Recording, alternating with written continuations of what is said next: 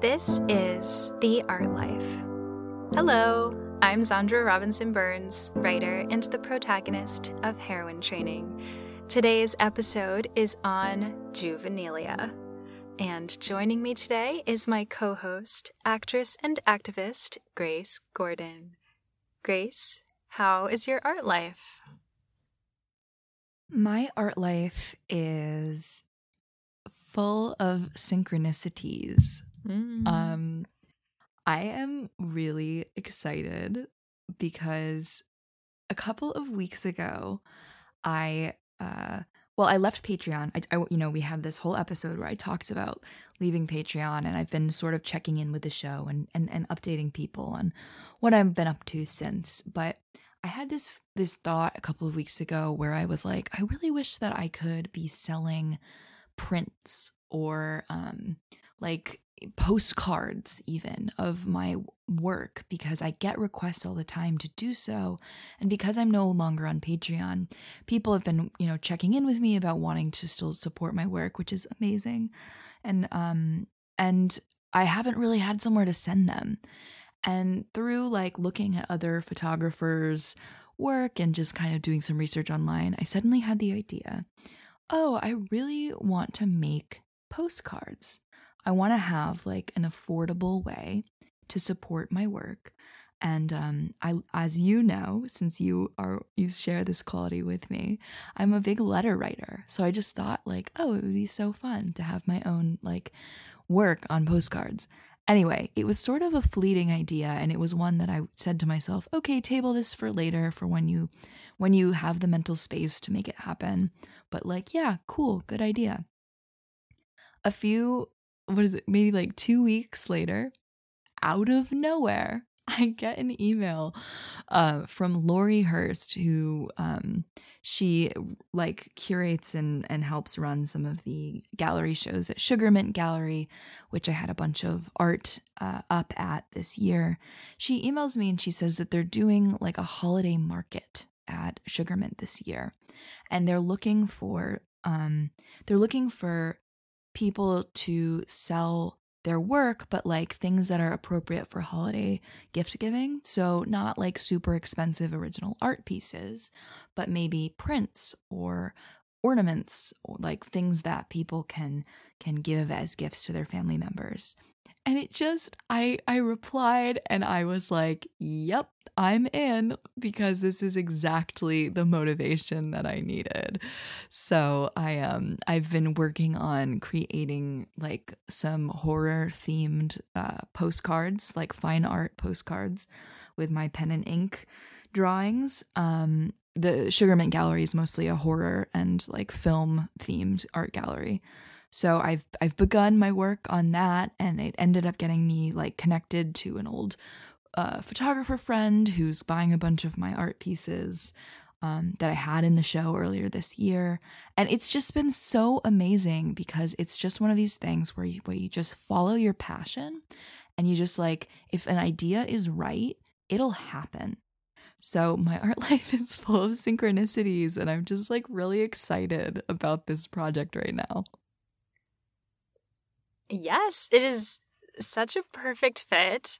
I wish I had the foresight to introduce you as actress and activist and postcard artist, because it just fits. It's just yeah, of course. This makes so much sense, and that's what a synchronicity is. So congratulations. Thank you so much. And you're totally right. It's that feeling of course. That's when you know something's right. Yeah. It's I'm not surprised by this at all. I'm just oh, that hasn't happened yet? Oh, yeah. Now it's here.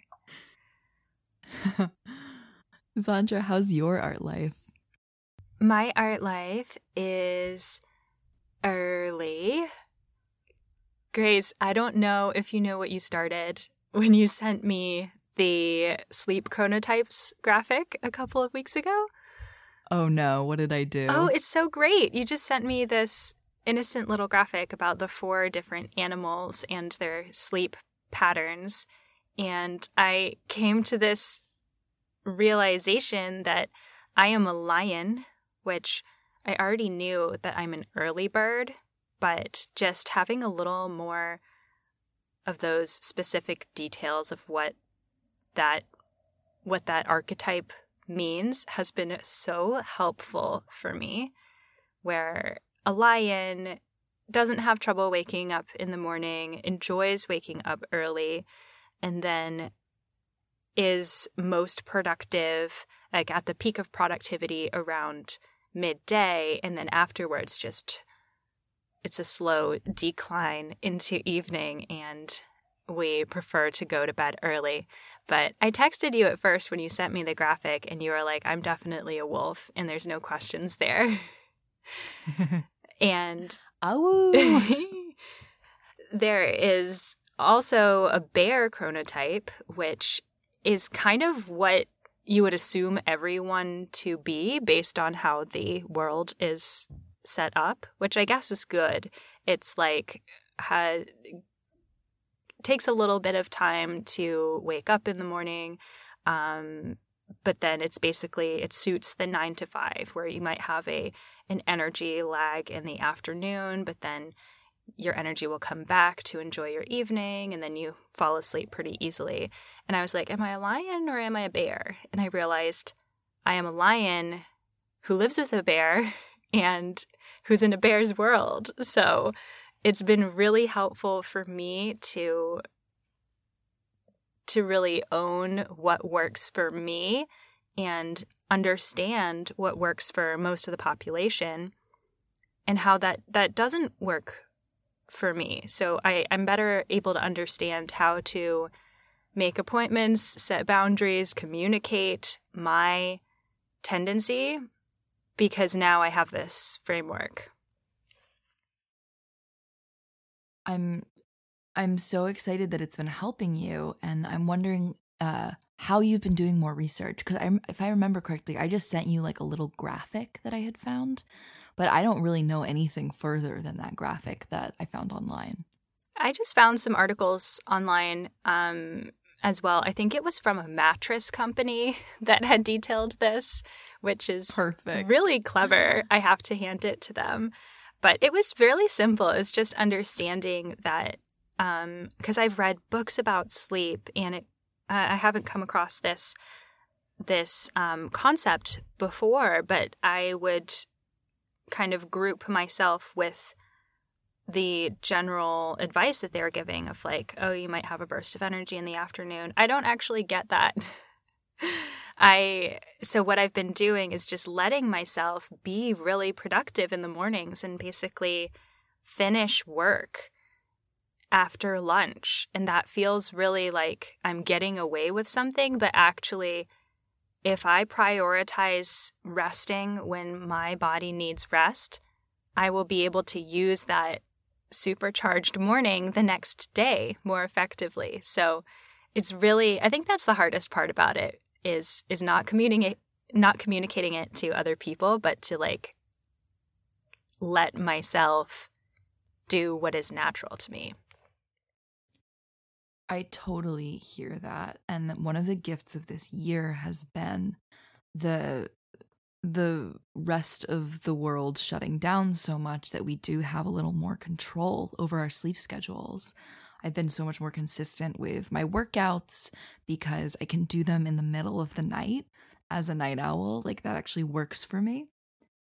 So that's one of the big blessings of this year, and even it's helped me get harder boundaries, or sort of affirm my boundaries around like when I talk to people or when I'm available to have a meeting, because I actually don't want to meet in the morning, or I don't want to shoot in the morning if I can avoid it. I know that my best work will be later in the day, and that will just help everyone if that's when I make myself available. It's so true, and I'm sure we've talked about it before, but I think we need the reminder that when we communicate to other people what's best for us, and they do that in return, it is such a gift, because we're able to show up in our best, at our best times, and align that with each other as much as possible, like we do with this show, recording at different opposite times of the day. Yeah, and show up as our best selves, you know? We're able to show up as our best selves this way. Yeah.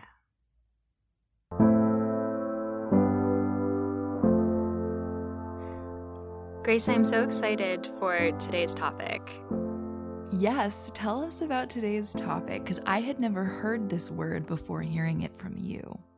So the word is Juvenilia, and it is completely inspired by the virtual Jane Austen conference that I just attended, which was the Jane Austen Society of North America, aka JASNA, their AGM, which was supposed to be in Cleveland this year.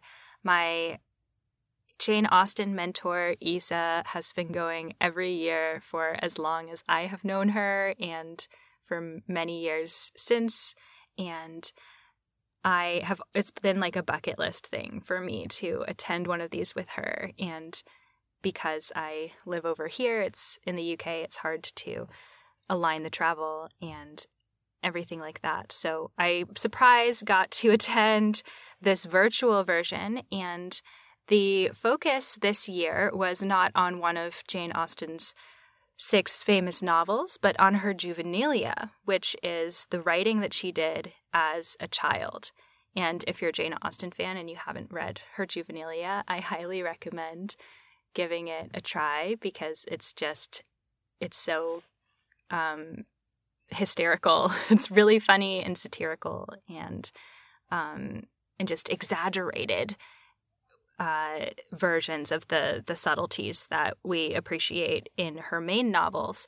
And it got me thinking about, as artists, what is our Juvenilia, and thinking about it like that as like a separate category to our published works took the pressure off of my childhood stories to like ever become something. So I really like the distinction, and I thought it would be fun to talk about some of our projects that we did as kids. This has been such a fun week for me to think back on the creative projects that I did as a kid. I was a very creative kid for sure, and it helps that my older sister, Lily, is also an artist, and she was like my number one collaborator for a long time, and now lives in LA, and she's a filmmaker here. So like not much has changed. But yeah, the really interesting thing for me, Zandra, thinking back on childhood projects was realizing that my life is, the things that I'm making are basically what I was making when I was a kid. You know, whether it's making little movies with my sister, we were really into like we had characters that we played that we would bring back for different movies. And hilariously, one thing we did when I remember being like 6 and us doing this, that I then ended up like repeating with kids I babysat for years, is we would create commercials just for fun. We would like create our own commercials. And this is some of the most fun I ever had when I was a kid. And then again, like the most fun I ever had as a babysitter. Just we would improvise like ridiculous, over the top, silly commercials for things like lava lamps or like a bag of rice. And this experience was something that was like pure silliness and joy. But I just find it so funny because now like I'm an actor who's like in commercials. And somewhere in the archives, I'm sure there are like VHS tapes of commercials I created with my sister way back when. That's amazing. You're reminding me of, I did not prepare to bring these stories, but since we're nearing the holidays, every year my sister and I would have a Christmas show together. We would choreograph our favorite Christmas songs. It was very elaborate. I think there were some skits involved too. but what I really remember is we would design a playbill for this Christmas show, and it would be like I would go on Paint on the computer and design it like a Broadway playbill, and it would have that yellow heading. It was very Of course you would. Is there any record of this? Oh, my parents are avid scrapbookers, so we've definitely got the playbill somewhere, and I'm not sure if we allowed live recording of the show. There was probably I love that phrasing of like, I'm not sure if we allowed that. Like, this is an intimate, privileged event, and like, we don't allow any audio or video recordings. It will distract the performers. Exactly. Well, I'm not surprised that you kept everything at a professional level, even as a child, with making your playbills and protecting the boundaries of your performer. I don't even know if that's true. I'll have to ask my mom, but that's just like what came into my head. It's like, I don't think I would have allowed that. But it's true. I think in reflecting back on my childhood projects, what really stands out to me was how seriously I took everything. And I need that distinction now as an adult of like, that was my juvenilia and I do my work now. Because as a kid, I was very professional about it. And all of the books that I wrote had screenplay adaptations because I was thinking about, well, when somebody wants to make this movie, I want to be in control of how the adaptation goes. Wait, so as a child, you were like drafting like the paperwork so that you would have creative control over the movie adaptation? I think it came from like being a very hurt Harry Potter fan. I went into the Sorcerer's Stone movie with a notebook to this. You're my hero. I was 10 years old, and this was like the beginning of my theater critic career, I guess. Was like I had this list coming out of the theater of like, here's everything that was inaccurate. So I think it came from that, where Aaron and I, who also goes by Rory, we met in a play together, and pretty much as soon as we met, we were writing a book together.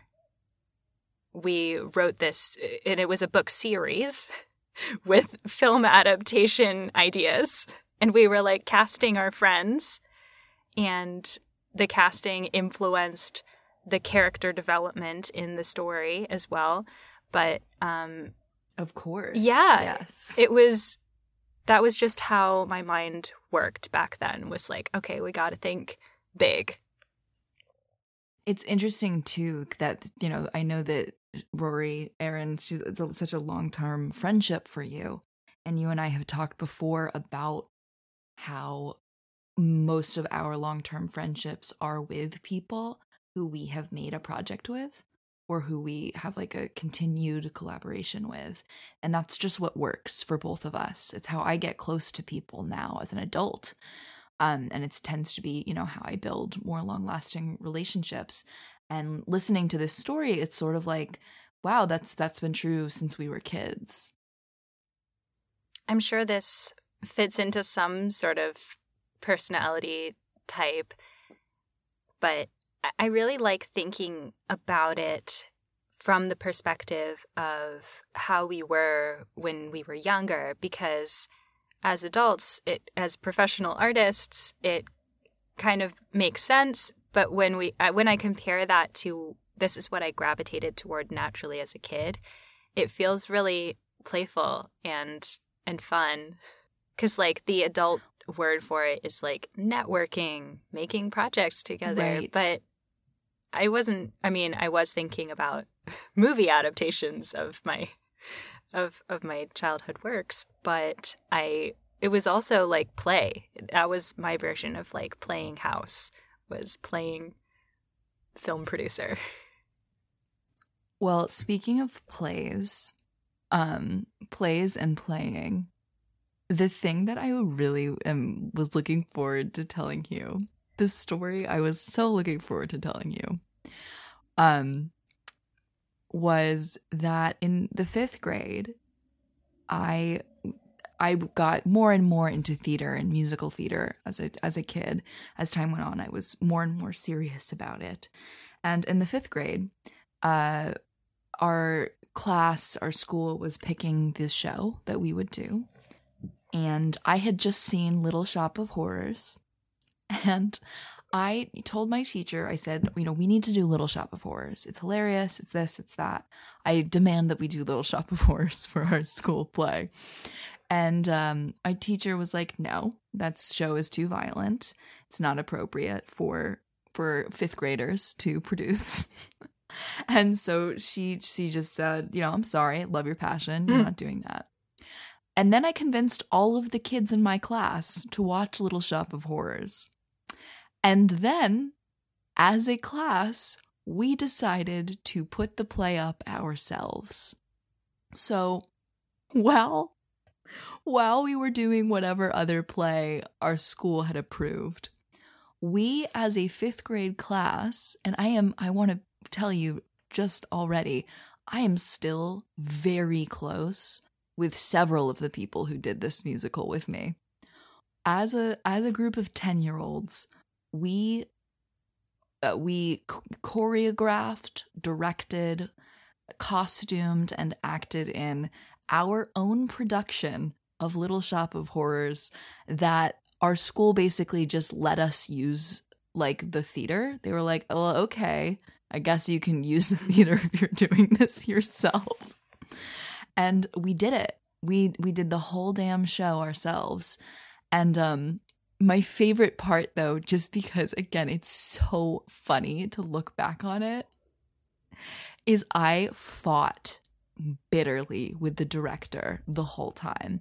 I was the lead actress, and we had so much drama about fighting over creative control and different ideas and wardrobe choices and casting. And he and I were like sending each other nasty emails after school. And I'm looking back on this, I'm like, we were 10. We were 10 years old. And it was like, I mean, it was barely different than any like high intensity like movie set experience I've had now as an adult working actor. Like, it was pretty much the same feeling and the same stakes, but like, we were 10 and we chose this. Was there like part of, okay, first of all, this is amazing. Second of all, was there like some part of the fighting about it that like made it feel real to you? So I think that it was. Yeah. I think that for whatever reason, I mean, he and I we were just drama queens, and we still are to some degree. He's still a good friend of mine, but I think that, yeah, I think maybe the fact that we chose to do the whole thing ourselves and that the adults allowed us to, they said, we're not doing this, but you guys can. I think that it really empowered us as creatives.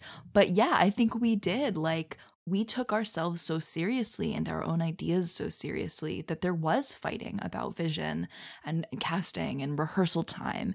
And it was because like we were empowered to take the whole thing seriously. We were given the freedom to do this thing ourselves, and we wanted it to be the best.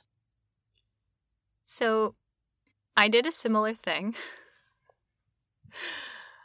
When I was in high school, I went to Oxford for the summer, and I did a fantasy literature course that I talk about a lot because it inspired a lot of my life. But the other part of that summer was I did a Shakespeare class, and it was amazing to learn about Shakespearean acting.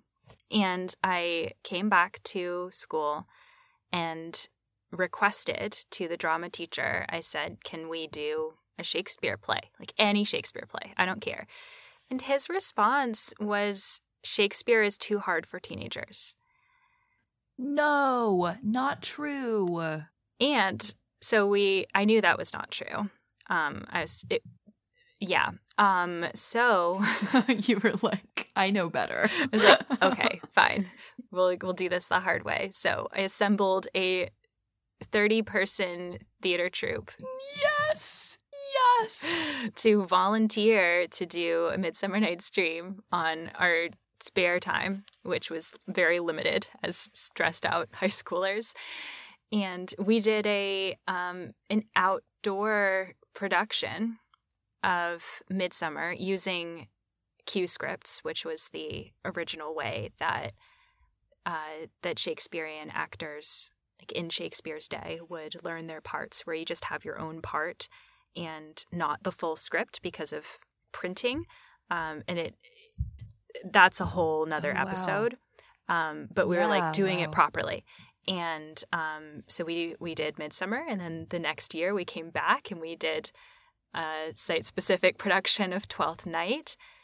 And I'm still amazed that this came together on top of everyone's busy schedules and official performances. But it was very much the same vibe as your production, Grace, where we had the approval of the administration. They said you can use the space. But I found a notebook that my co-director, Annie, and I had for I think she came over for a sleepover, and we wrote this. We wrote all of our production notes, and at the top of it says, "No adults allowed." Incredible. They would just slow you down. Exactly. But I do remember as well, after doing that production of figuring out everything ourselves, I was in one of the official productions with a different director. And I just remember appreciating his guidance so much more, having had to learn everything myself. I was in a totally different mindset than I had fallen into since I was in my first community theater production at age 7 of okay, you show up, you learn your lines. I was okay, I understand the role of the director now.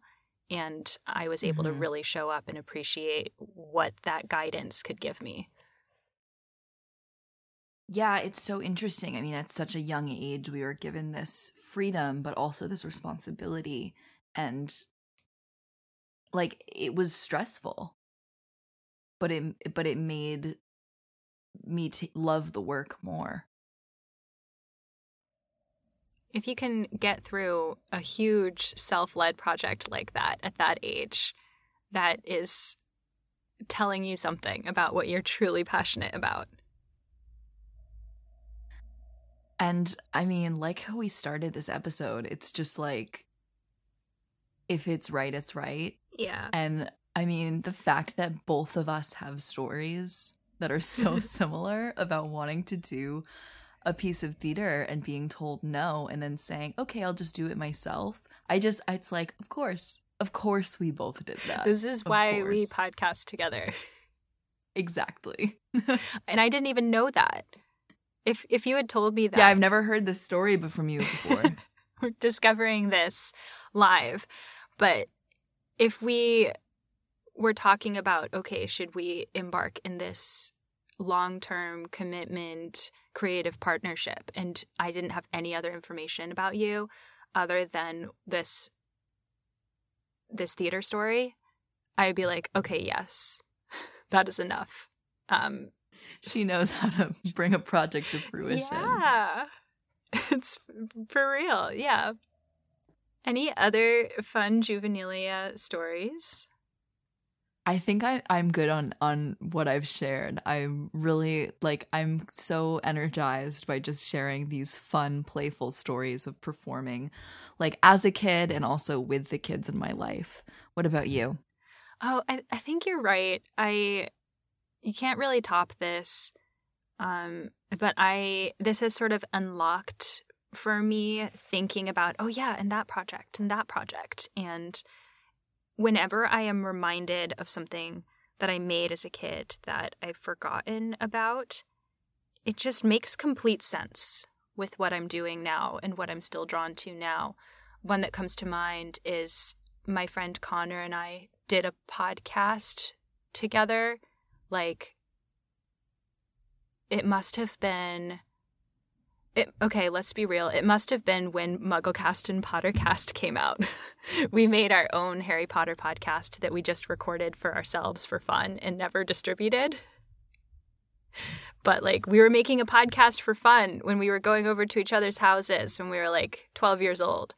So, and, like, now I'm making podcasts. So someday we're going to have to do an episode about podcasting itself, about the communities that they inspire, and like those long-term podcasts that either we were part of when we were younger that we listened to, because I too have things I made, or like people, like podcasters I'm still connected with from when I was so young as a listener, and that would be a really fun episode. We could do so many branches of this Juvenilia. We could do podcasting Juvenilia. We've kind of focused on performing arts and theater, but there's so much more. So maybe it'll come back one day. I think it will, and I'd love to have the opportunity at some point to actually see some of your Juvenilia or read some of it. Oh my gosh, you too. Do you have production photos? That's a great question. And I don't know. I don't know the answer. I'll have to do some digging back at my mom's place. I don't know if you allowed photography at your event either. There's a tape somewhere. See, I'm the opposite. I'm like, everyone take video. I'm amazing. And that's the Slytherin.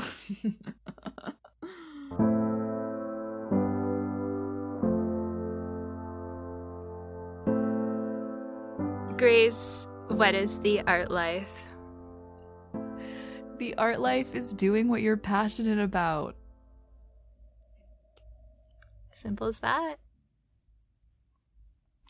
What is the art life? The art life is forever. Ooh. It starts when you're born and just keeps going. I'm just so happy that in all of these stories, we ended up doing the things that we did as kids. I think that's just really validating, and I feel so grateful that we've created these lives for ourselves. It's sort of like your postcard story, to bring it back to the beginning of the episode, where it's just like, it just makes sense. And with all of the passion that we poured into our art projects as kids, on one hand, it just makes sense, but it's also kind of a miracle that the world didn't get to us and we kept going. Exactly. That's what I was thinking too, is like, that's the thing to be grateful for, because there are plenty of times where we could have done something else. Well, in the spirit of sharing stories, we have an announcement. We are doing a holiday campfire episode inspired by our last episode on creating traditions. So we would love to hear your stories on what unique traditions you have created. So please send us in your stories to read aloud on the show to our email address, theartlife@heroinetraining.com. By the 11th of December would be great, so that we have time to compile them and read them in time for the Christmas season. I had so much fun sharing about my friend and family traditions, and it like made me want to know other people's. I love learning about people's family traditions, those things that they, as we said in that episode, like that seem normal to us and our families, but then we find out are like weird. Yeah. And I just can't wait to hear what our listeners have created in their own circles. Yeah, especially in this year where we may not be able to do all of these traditions or maybe doing them in a different way. The memory is, I think, especially important to cherish and share with each other. Another tradition that we've been doing on the show for our second year of the Art Life is closing each episode with a reader review answering the question, what is the art life? So I have a story to read from Rebecca, who is an Everyday Wonderland member, and she replied to one of my Everyday Wonderland postcards, and I replied to her and said, oh my gosh, can I share this show on the Art Life and read the review? And she said, oh, I actually just left you a review as well. So it was this magical synchronicity moment, but I got her permission to read both her review and the letter. So here goes. This was in response to a story I shared about how I'm having to go through the next stage for my visa process here in the UK and how I'm reframing that as like a magical quest. So Rebecca says, I wanted to send you luck on your adventure with your visas. I remember how stressful that time can be, and with everything going on right now, I'm sure it doesn't add to the mix. But I love how you say this is an adventure. It is a quest and your new journey. I have recently started to look at life in this manner more. It might sound wild, but we enjoy our fantasy worlds so much, why not include them in our real world? I work at a dispensary. I turned it into a herbs and potions shop off Diagon Alley. Yes. It is just a simple way to make my day a little more magical and enjoyable for me. When you say you're going on an adventure for getting your visa renewed, I imagined you going to the Ministry of Magic to get your wand permits. Can this be my art life? Maybe just my nerdy life. But nonetheless, thank you for this week's postcard. I look forward to my next magical adventure. And then, at the same time, without my knowledge, Rebecca left us this review in the Apple Podcasts store page thing, titled, "This podcast is the perfect coffee companion," which to me is just the utmost praise. I've always wanted to get into podcasts, but never really found a show that stuck with me. From the moment I heard The Art Life, I knew I found the creative podcast I dreamed of. This is such a lovely show with great inspiration and connections. I highly recommend giving this a try.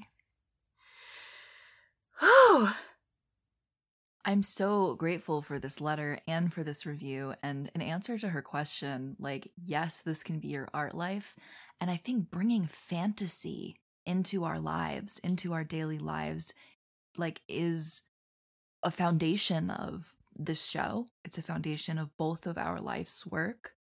And I'm so excited when I just hear other people's stories of doing that. And Grace, you and I met at Hogwarts, so it's all related. We met at Hogwarts. We connected on, my Gilderoy Lockhart impressions. And there are so many ways, even outside of Harry Potter, just these little elements of play acting, and fantasy that we've brought into our Google documents together.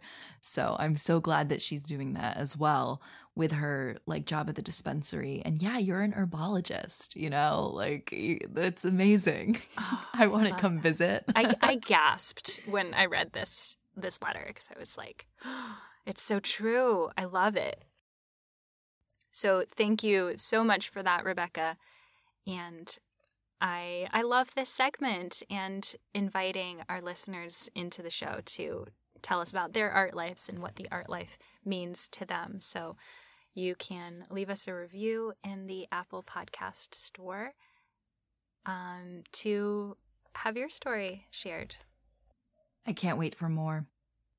Well, Zandra, we've talked about writing and performing and the things we did when we were kids that we are still making now. So if people want to see what you're making as an adult artist, Zandra, where can people find your art? All of my art is at herointraining.com. I mentioned Everyday Wonderland and my postcard that Rebecca replied to. That is at everydaywonder.land, and it's run through my Patreon. And especially since I am no longer on social media, all of my musings that would have gone there go to my newsletter. So herointraining.com/subscribe for that. It'll send you all of those updates if you're not old school like me and like to bookmark websites in a folder. Perfect. Grace, where can people find your art and postcards?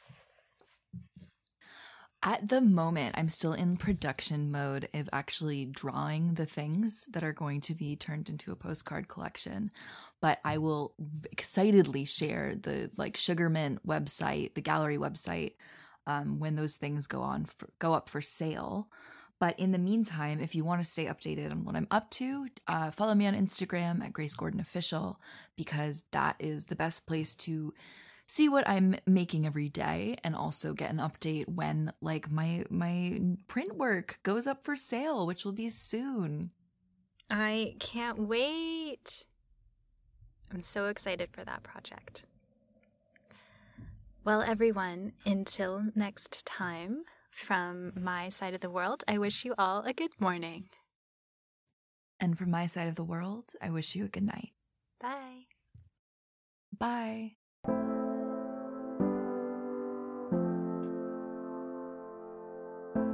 This is The Art Life, a heroin training podcast with Grace Gordon and me, Zandra Robinson Burns. You can find us online at theartlife.show and send letters to The Art Life, care of Grace Gordon, P.O. Box number 4292, Valley Village, California, 91607, or email us theartlife@herointraining.com. Our theme music is The Stream by Rory. Thank you for joining us.